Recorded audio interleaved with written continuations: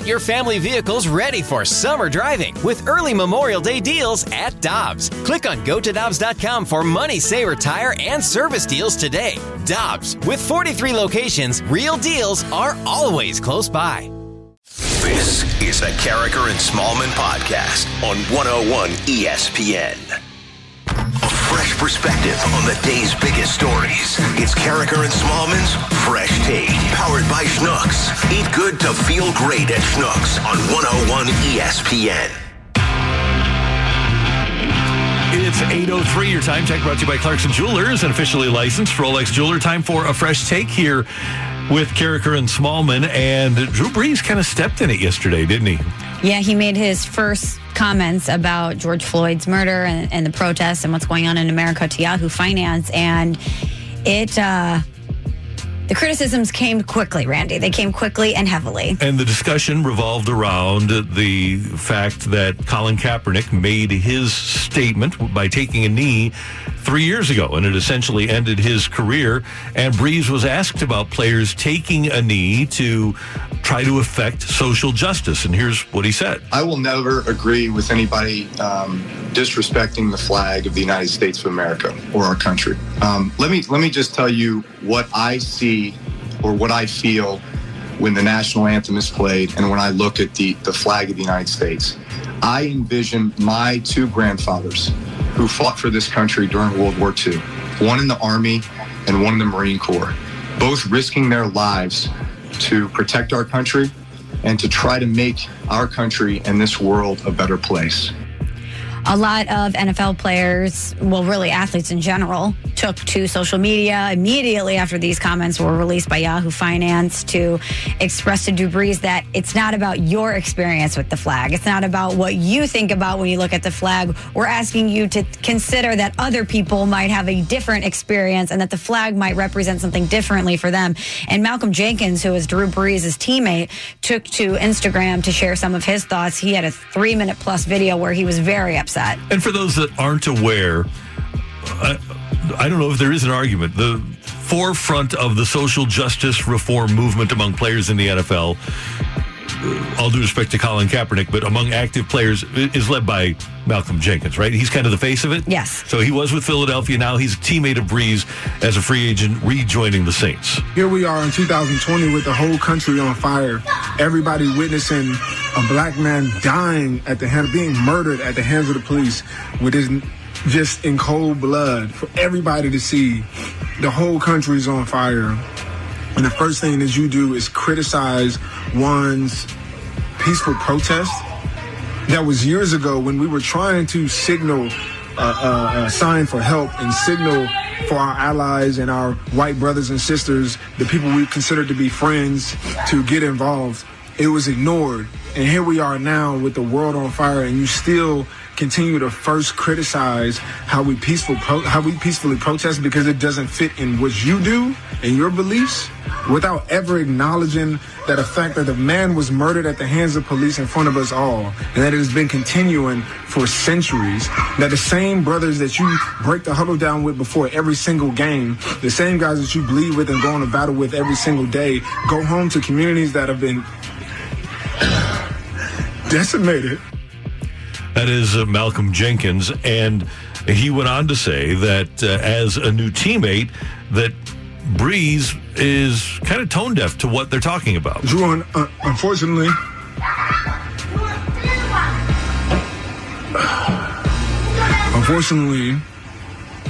you're somebody who doesn't understand their privilege.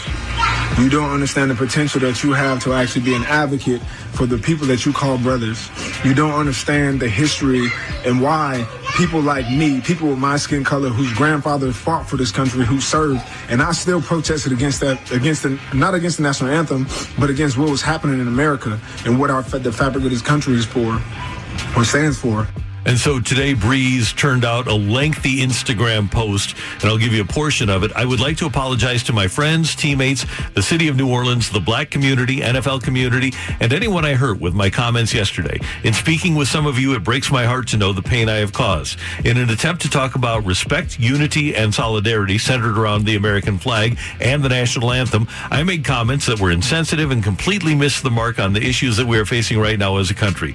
They lacked awareness and any type of compassion or empathy. Instead, those words have become divisive and hurtful and have misled people into believing that somehow I am an enemy. This could not be further from the truth and is not an accurate reflection of my heart or my character. This is where I stand. I stand with the black community in the fight against systemic racial injustice and police brutality and support the creation of real policy change that will make a difference. I condemn the years of oppression that have taken place throughout our black communities and still exist today. I acknowledge that we as Americans, including myself, have not done enough to fight for that equality or to truly understand the struggles and the plight of the black community. And he goes on to write that he will always be an ally and never an enemy.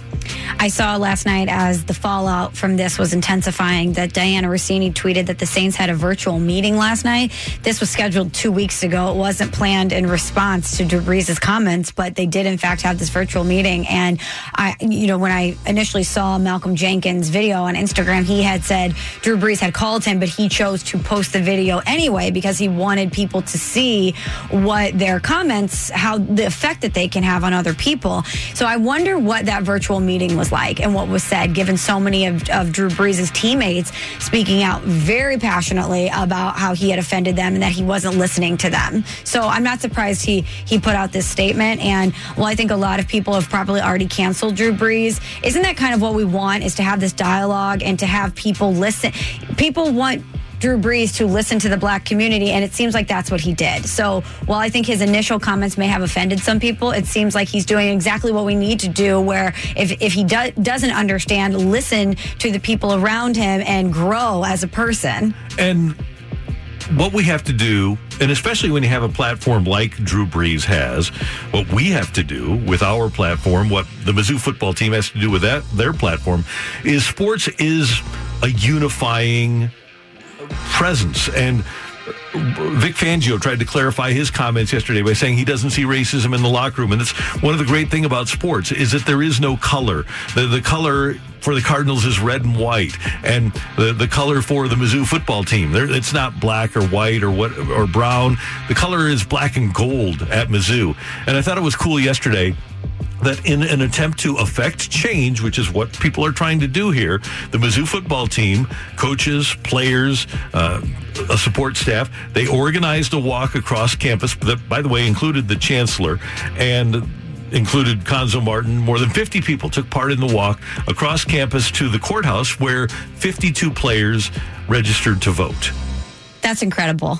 To think that so many members of the team came together, they unified, they likely had a very interesting and progressive discussions about how they wanted to do this and what they wanted to do. And the fact that they landed on something so important, not only to march together, but to actually register to vote. That's what we need people to do. And when we talk about affecting actual change in this country, it starts with leadership and it starts with the system. And the first way to do that is through voting and putting people in office that you believe is going to get it done. And Eli Drinkwitz, who at first blush here, he's been the Mizzou coach for several months. He appears to really get it. Big fan. I am a big fan. Yeah. And by the way, it was 62, but his tweet was, "Today, we decided that action is what causes change. Our integrity is when words and actions come into alignment. So we did that. Our players led a powerful walk to the courthouse where we took a knee for 8 minutes and 46 seconds to honor the life of George Floyd and demand justice.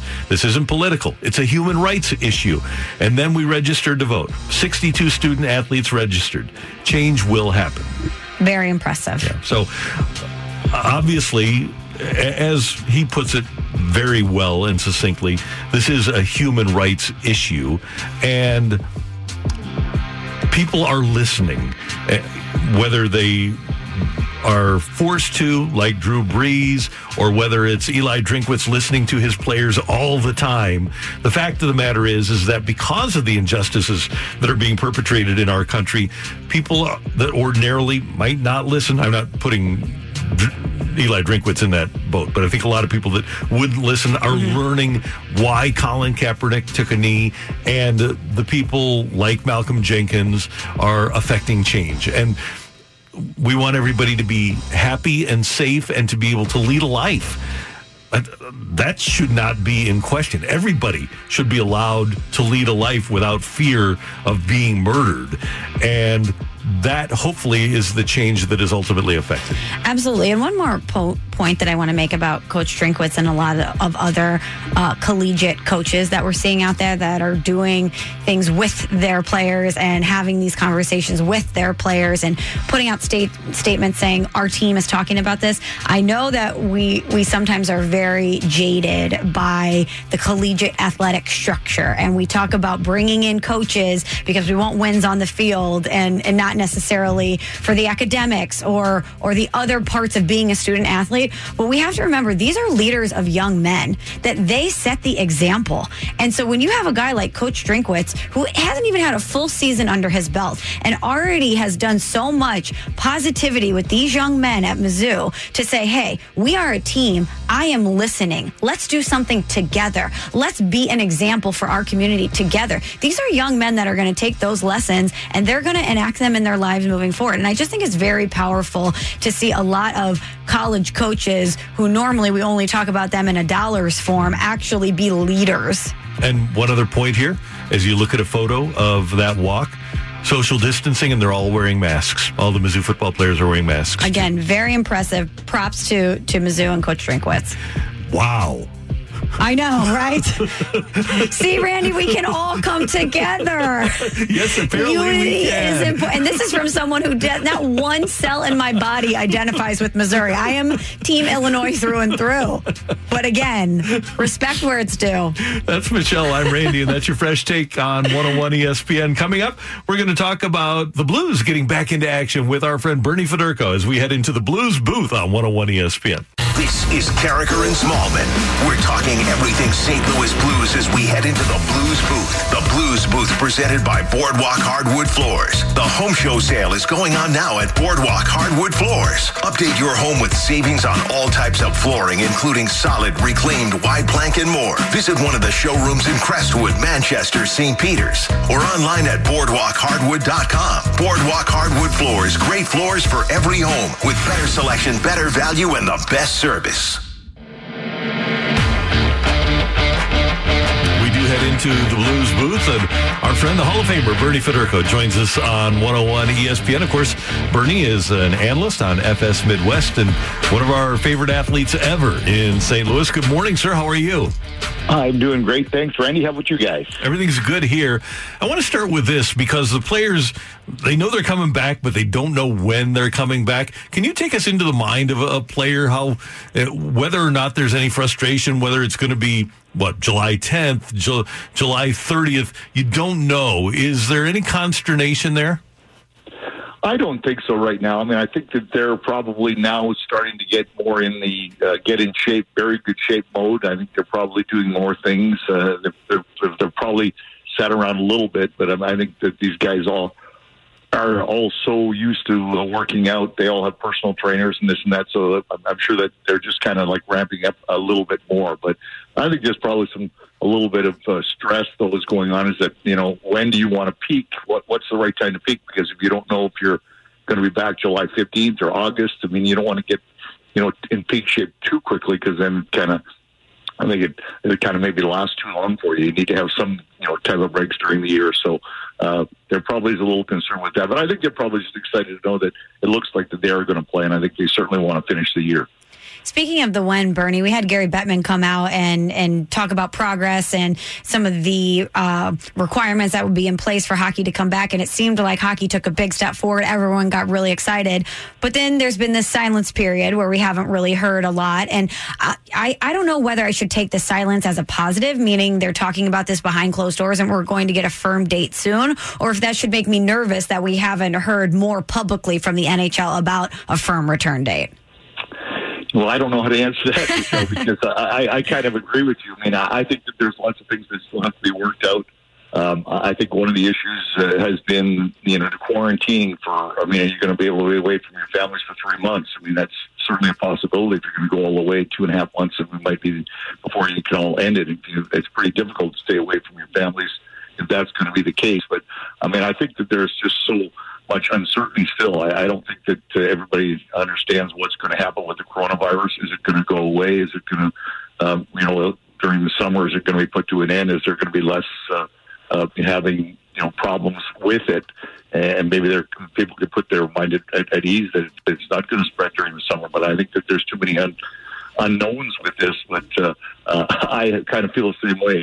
Is this why can't they come up with a date? But I think they can't come up with a date because I think it's still up to the the health officials to make the course known before they can even really set a date. The Hall of Famer Bernie Federko with us on 101 ESPN. Bernie, I want to. This is a question I've actually wanted to ask you for a long time, and we've never gotten around to it. But you played in an incredible era of hockey. When you got started, the Canadians were great. Then you go into that Islanders dynasty, and just a few years into your career, Gretzky gets started, and you played against so many other Hall of Famers. Who was the most impressive guy that you played against where you finished a game and you said, boy, that was a real chore. Playing against him, he's really good. Well, what's interesting, Randy, is that we really, when you, as a scorer as I was, I played against the checkers for the most part. I think that we always found the same thing. If when we were playing against Gretzky, it was either Larry Patey was playing against him, or it would be Ricky Mahar in the later years. So it's kind of like we had checkers, and, I played against the checking line against the other team. So it kind of was a little different. But just, watching, there's no question what Wayne did, what that Edmonton Oilers team did was incredible. But I think the one guy that I think that was really a great two-way player that is a Hall of Famer and certainly deserves to be Brian Trottier. The way that Trotz played, in the Island, he could check, he could, he was a scorer, he could do kind of all the things that he needed to do. So I think when you look at an all-round player, he was one of those guys that I always really admired. The way that he played and the way the Islanders played. So, the Edmonton Oilers were just a dynamic team. They could score at will. But, I think the Islanders were much more of a two-way, grind out team, like kind of the Blues were last year when winning the Cup. So, but Brian Trottier was one of those guys that I really I thought was, always one of the best two-way players in the game. Bernie, speaking of the Blues and the Cup, we've been reminiscing the Blues' run to their first Stanley Cup championship here on 101 ESPN, the Play Gloria series. And we're hearing Game 5 of the Stanley Cup final, I believe, tonight. And Randy and I were going back and reading articles about that game. The Blues defeated the Bruins 2-1, Game 5 at TD Garden. And this was when they headed back to St. Louis, and they had the chance to win on home ice. And I remember at the time thinking, well, I thought it would be such a perfect storybook ending for the Blues to do it in St. Louis. They had kind of struggled on home ice, especially in the Stanley Cup final. And I just wonder if you remember how you were feeling at that time, if you thought the Blues were going to get it done in Game 6, or if you thought it was going to go to 7 games. Well, I think I was like everybody else. There was a lot of elation in my mind because I thought that, hey, what an opportunity, to win that Game 5 and then come back to Game 6 here in St. Louis. Just the hoopla that was going on here. What tickets were going for astronomical prices, and everybody wanted to be a part of the game that the Blues were going to clinch the Stanley Cup. But I think that just goes to show how hard it is. When your backs are against the wall, certain things you never know. You can't really get an honest answer, or you can't really get an honest feel what's going to really happen. The Bruins had a hell of a game there in Game 6, and I think that the Blues, after that, everybody felt that they had no chance going into Boston to win Game 7. But I think that's just the beauty of sports, that you have a big save by a goaltender at the right time, or you get a power play goal early, or you do something early that really make the guys on the bench, everybody come alive, or everybody on the other bench, put their heads down. So I was very disappointed because I thought it would have been a fantastic way to end things was to win Game 6. But as it turned out, we had to wait till Game 7, but they did get the job done. And it is phenomenal to think about, just going back a year, and Michelle and I were talking about this the other morning, that each team won a home game, but the other 5 games were won on the road, which seems so counterintuitive for the NHL, that you'd have that energy and you'd have that comfort level of being at home. But like we've heard so many times, you play a road game. There is such thing as a good, perfect road game in the NHL. Well, there's less stress on you when you're on the road. I mean, there's no question the guys are all together. I mean, the home team seems to have to be the team that has to impress. They're the ones that have to come out and really with guns blazing. And I think that's when you're on the road, you kind of just have that attitude that you're just going to be just focused on one thing. You're going to play your game plan, whether it's going to be a boring game, whatever you want to call it. And I think that's what kind of happens. And I think you see it more and more. I mean, I think we saw it even in the Dallas series. I mean, the Blues won 3 of the games in Dallas as well in that 7-game series, or 2 of them. I mean, the road team has to win nowadays, and I think we're seeing more and more of it. And I think it really is because the atmosphere is that just, hey, guys, the pressure's on them. They're the home team. They have to win. They've got home ice advantage, and we're just going to go in there and play our game and be rock solid and don't do anything fancy, and the chance that we're going to win. And I always look at all the buildings now.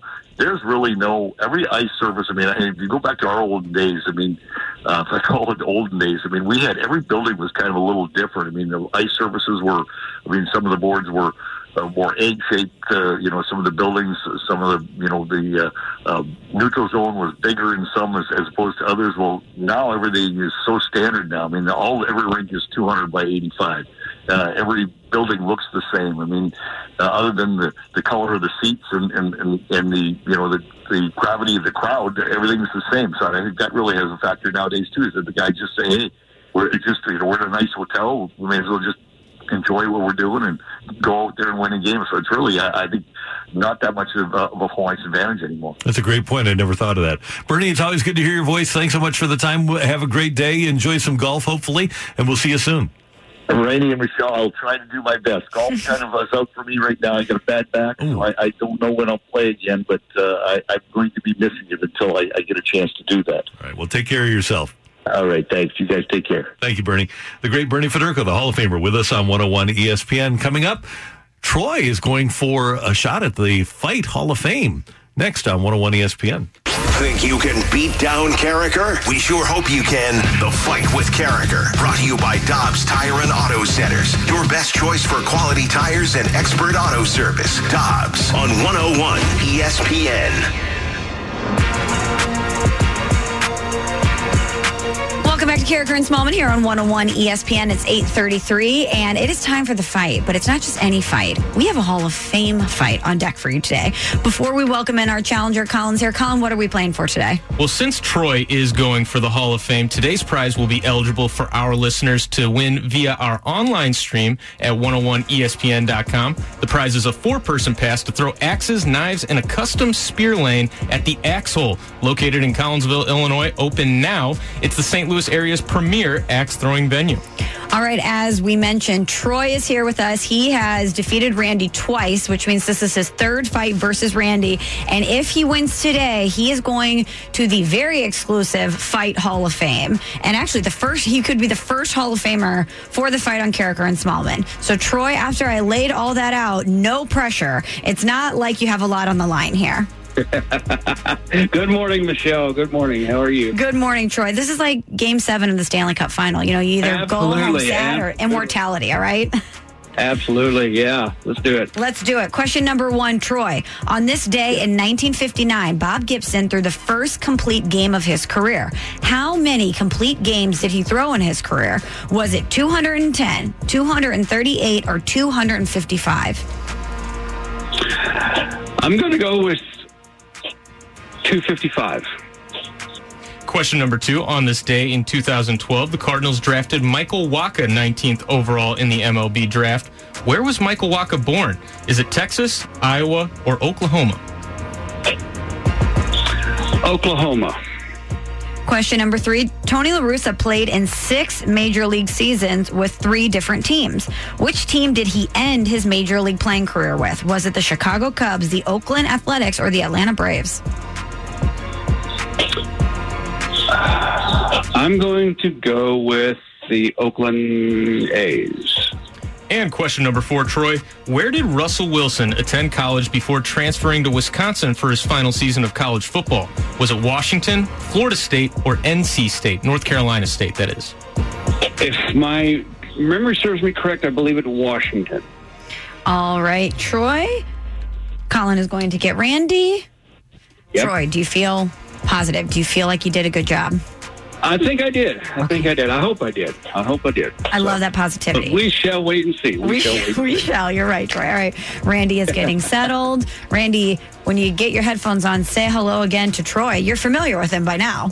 I am familiar with Troy. Troy, good morning, sir. How you doing? Good. All right, Randy. How you doing, my friend? Doing great, thanks. Good to have you with us. Good luck today. Yes. Thank you, sir. Thank you, too.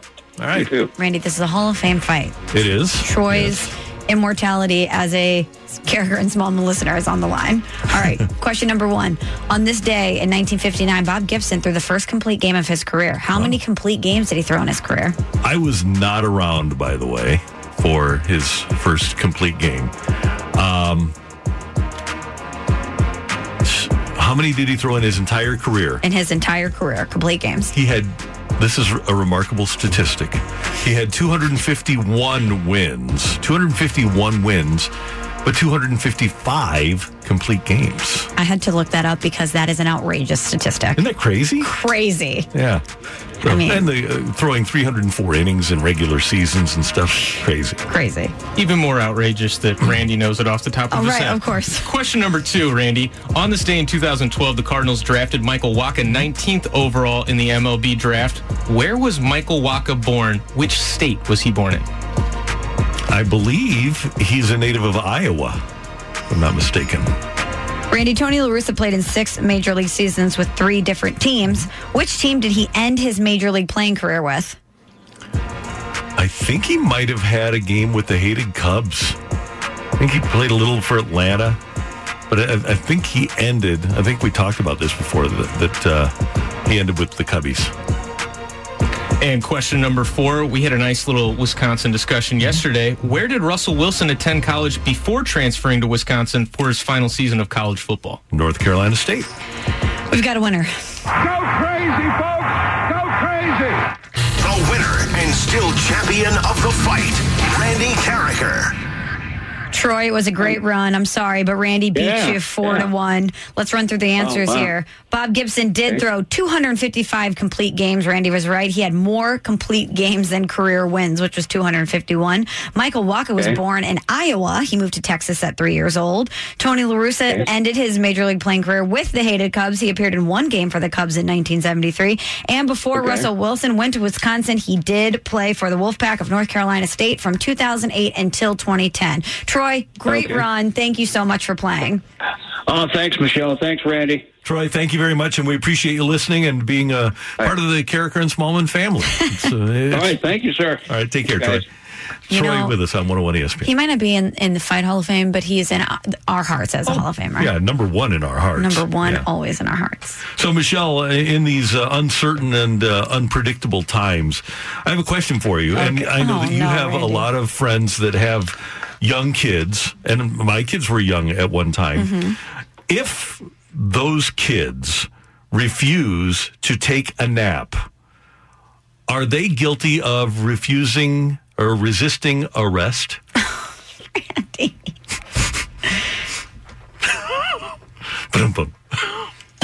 Thanks for the dad joke, Carricker.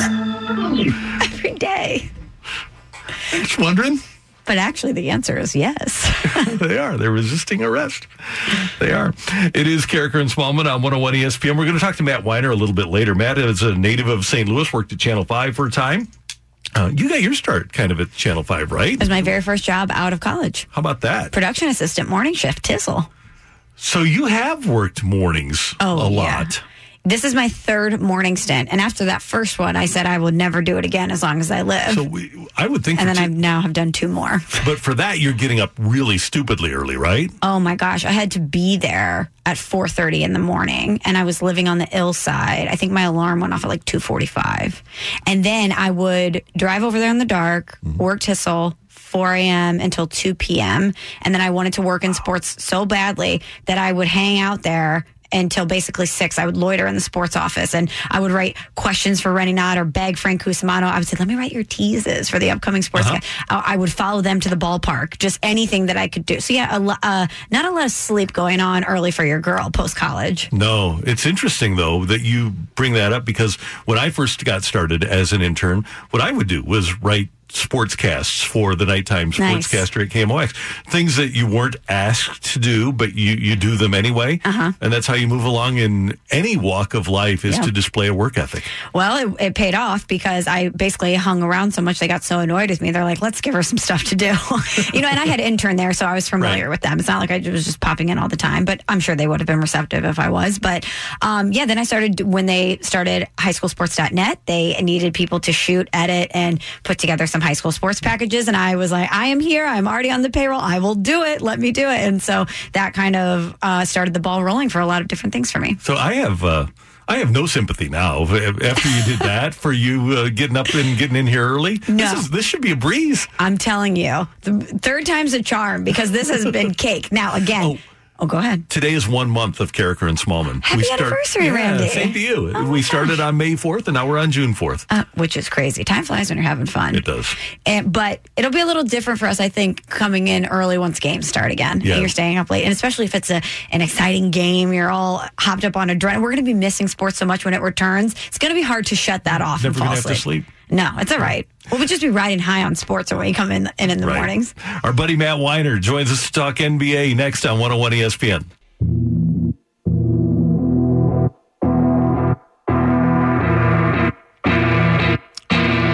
Michelle with you on 101 ESPN. We head to the Brown and Crouppen Celebrity Line, and our friend Matt Weiner of NBA TV and Turner Sports, kind enough to join us this morning on 101 ESPN.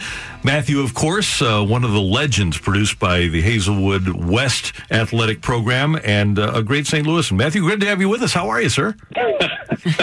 So far, so good. I'm chuckling, A, at the fact that you referred to me as a legend. B, that I was somehow produced by the Hazelwood West Athletic Program is pretty spectacular. You're a sports guy, right? I am. I was a terrible high school basketball player there. I don't know that the athletic program can take a lot of credit for anything I've done since. Hey, you have to be excited, and the owners are going to vote at 11:30 this morning. And Woj, obviously, he's the best insider there is, says that there's going to be a 22-team tournament. But just from the standpoint of being able to do your job, you got to be pretty excited about the fact that the NBA is coming back in July, right? I have done all the power washing I can possibly do. I'm ready to talk about NBA games that matter again. So, yeah, it is exciting. It's, I don't know what to expect. I don't know what the games are going to look like. I don't know what the coverage is going to look like. I don't know where I will be covering things from. Will it be in Orlando? Will it be in a studio away from other people here in Atlanta? Will it be in my bedroom as I've been the last whatever it's been now, 2 months? There's so many unanswered questions, but it's exciting that we're going to actually play again. Matt, as we sit here in St. Louis, desperate for sports to come back, we've been focusing a lot on the squabbling and dissent between Major League Baseball owners and the Players Association.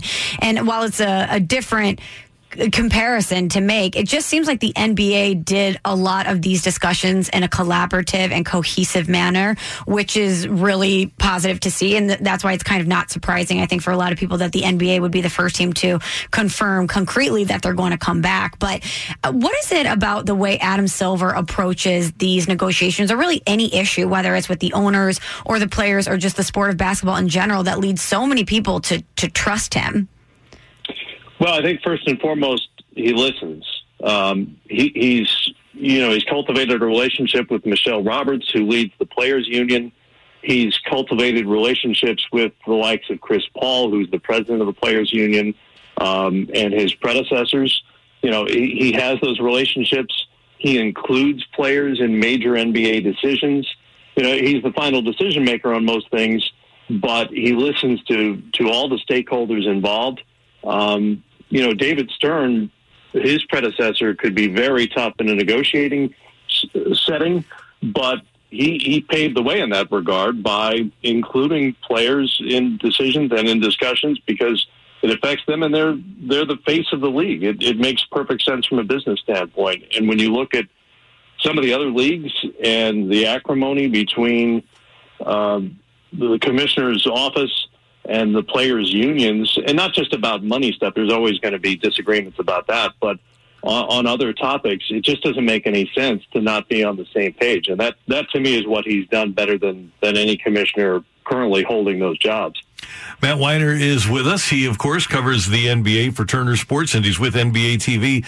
And Matt, almost inevitably, when we get to the NBA playoffs, the two best teams wind up playing for the championship. You've watched a lot of basketball. Do you think that still applies in this sort of environment? Will it be the Lakers and whoever the East has to offer, whether it's the Celtics or one of the top or Toronto, or will it be? Is there a chance for this to be more like March Madness, where a team that we don't expect to come out on top does? Well, I think the fact that apparently they're going to have 7-game series for every round of the playoffs probably takes the March Madness scenario out of play for the most part. I mean, that's the beauty of March Madness. It's a one-and-done scenario. And there have been lots of examples where higher seeded teams have lost game one of a playoff series in a 1-8 seed sort of series, but very rarely does that 8 seed, come back. So I think you're going to have the best teams when it's all said and done. But, factor in the fact that there really is no home court advantage for anybody in this setting. Arguably, I guess the Orlando Magic might theoretically have some home court advantage, but there are no fans there. There's nobody there cheering for them, so that kind of takes that out of play. I suppose that does level the playing field a little more, but because of the 7-game series, it's so hard to pull a major upset in that scenario because teams scout the heck out of each other. They know every tendency. There are no secrets, and it's very difficult to pull off something that the better team didn't see coming and win 4 games. Michelle and I were talking during the break about one team that intrigues us, and that's New Orleans, because Zion was still coming back from the knee surgery and was rounding into shape. If he has maintained conditioning, even if they don't win, they'll be an interesting team. They'll be great for you guys on TV. Sure, and that was one of the many theories about what the league wanted to do when they were putting this together was to keep the Pelicans in play, frankly, to keep Zion on television sets because he's riveting. It's fascinating to watch him play. And if you look at their on-off court numbers, they're pretty great when he's on the floor. They can't play him the entire game, but they're a different team when he's on the floor. His presence, his gravity just changes things for the Pelicans. They're not a great team. They've kind of been 4 or 5 different teams over the course of the year because of injuries and because of bringing him back into the fold. But they're one of the teams that has a shot now at this 8 seed if they can catch Memphis, along with Portland, who, remember, will have 2 members of their starting lineup back when they come back, presumably because Yusuf Nurkic, who suffered a horrible broken leg last March, should be ready to play now. He's their starting center, and Zach Collins has missed most of the season with an injury. They should have both those players back. Remember, this was a Western Conference Finals team last year, and they've got a shot to make the playoffs now. The possibilities because of this little sprint to the finish and potential playoff or a play-in scenario for the 8 seed are just all over the place. Matt, I know we're so excited about the NBA returning, so we're focusing on the teams that we will see in this new format. But the teams that are going to be left out of the Orlando format, I know that there's been talk about how that's going to affect them both financially, competitively, in a lot of different ways. And I know there's been dialogue about how to maybe bridge that gap a little bit. But if you're one of the teams that isn't going to be featured in this Orlando format, you have to have some concerns. For sure. And it's different for all the different teams. The Warriors, Steve Kerr was pretty public about the fact that he just didn't want to come back. There was no point for them. But they're in a very different situation than, say, the Hawks here in Atlanta where I live. The Hawks are the youngest team in the league. They want games. They want their players out there getting reps, getting minutes, and that has gone away. They had, I think, 15 games left in the regular season. They want those if they can get them. And so I wouldn't be surprised that there's some sort of accommodation for these teams to have some sort of late summer or fall camp, or to have some sort of exhibition games or something to get people back on the floor and playing again, because otherwise you're looking at potentially 9 months between games. That's a really, really long time. And you don't want players not playing. You risk injury that way. Beyond rust and development, there's a much greater chance of injury if you're ramping up after that long of a layoff. Matt, we can't do an NBA conversation because we're contractually obligated to do so to talk about LeBron James in the playoffs. And obviously they were the favorites heading into the playoffs. If we would have played the regular season, I think LeBron, AD would have been the favorites. But LeBron is getting older. We all are getting older, but he's getting older as an athlete. Based on what you saw this year, is there any reason to believe there's any decline on the way for LeBron James?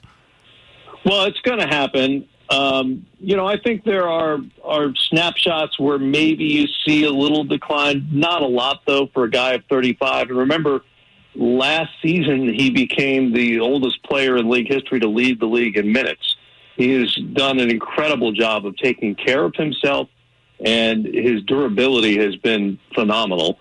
He's still good enough to lead a team to a championship. I don't think there's any question about that. Age will catch up with him sooner or later, because it always does. But, he's good enough right now. I think for me, the bigger question is, are the Lakers good enough? And I know they're the favorites for a lot of people, but Milwaukee's awfully good coming out of the East. And the LA Clippers, to me, they were the team to beat going into the season. And you could argue that based on results and what you've seen on the floor, you might prefer the Lakers. But for me, with the Lakers, the Clippers have enough good defenders, up and down the roster, beyond Kawhi Leonard, beyond Paul George. They are a really good defensive team filled with great individual defenders. They can throw some people at LeBron and at Anthony Davis. They're not going to stop them, obviously, but they could throw some people at them. And I do wonder if there's a third shot creator scorer on that Laker team to help them beat the Clippers in a 7-game series. And that's, this is all theoretical stuff. That's why we want to see that series happen. No doubt. Matt, it's always great to hear your voice. Thanks so much for the time. We appreciate it. Can't wait to see you on TV and doing the NBA in July or August. I can't wait to be talking about games that matter, for sure. Be great. Thanks for having me. Stay safe, you guys. All right, we'll talk to you soon. See you later. Okay. That is Matt Weiner, formerly of Channel 5, and of course now on TNT and NBA TV, joining us on Carricker and Smallman on 101 ESPN. Coming up, Major League Baseball has rejected the Players Association's latest proposal. So where do they go from here? That's next on 101 ESPN. That was the Carricker and Smallman podcast on 101 ESPN.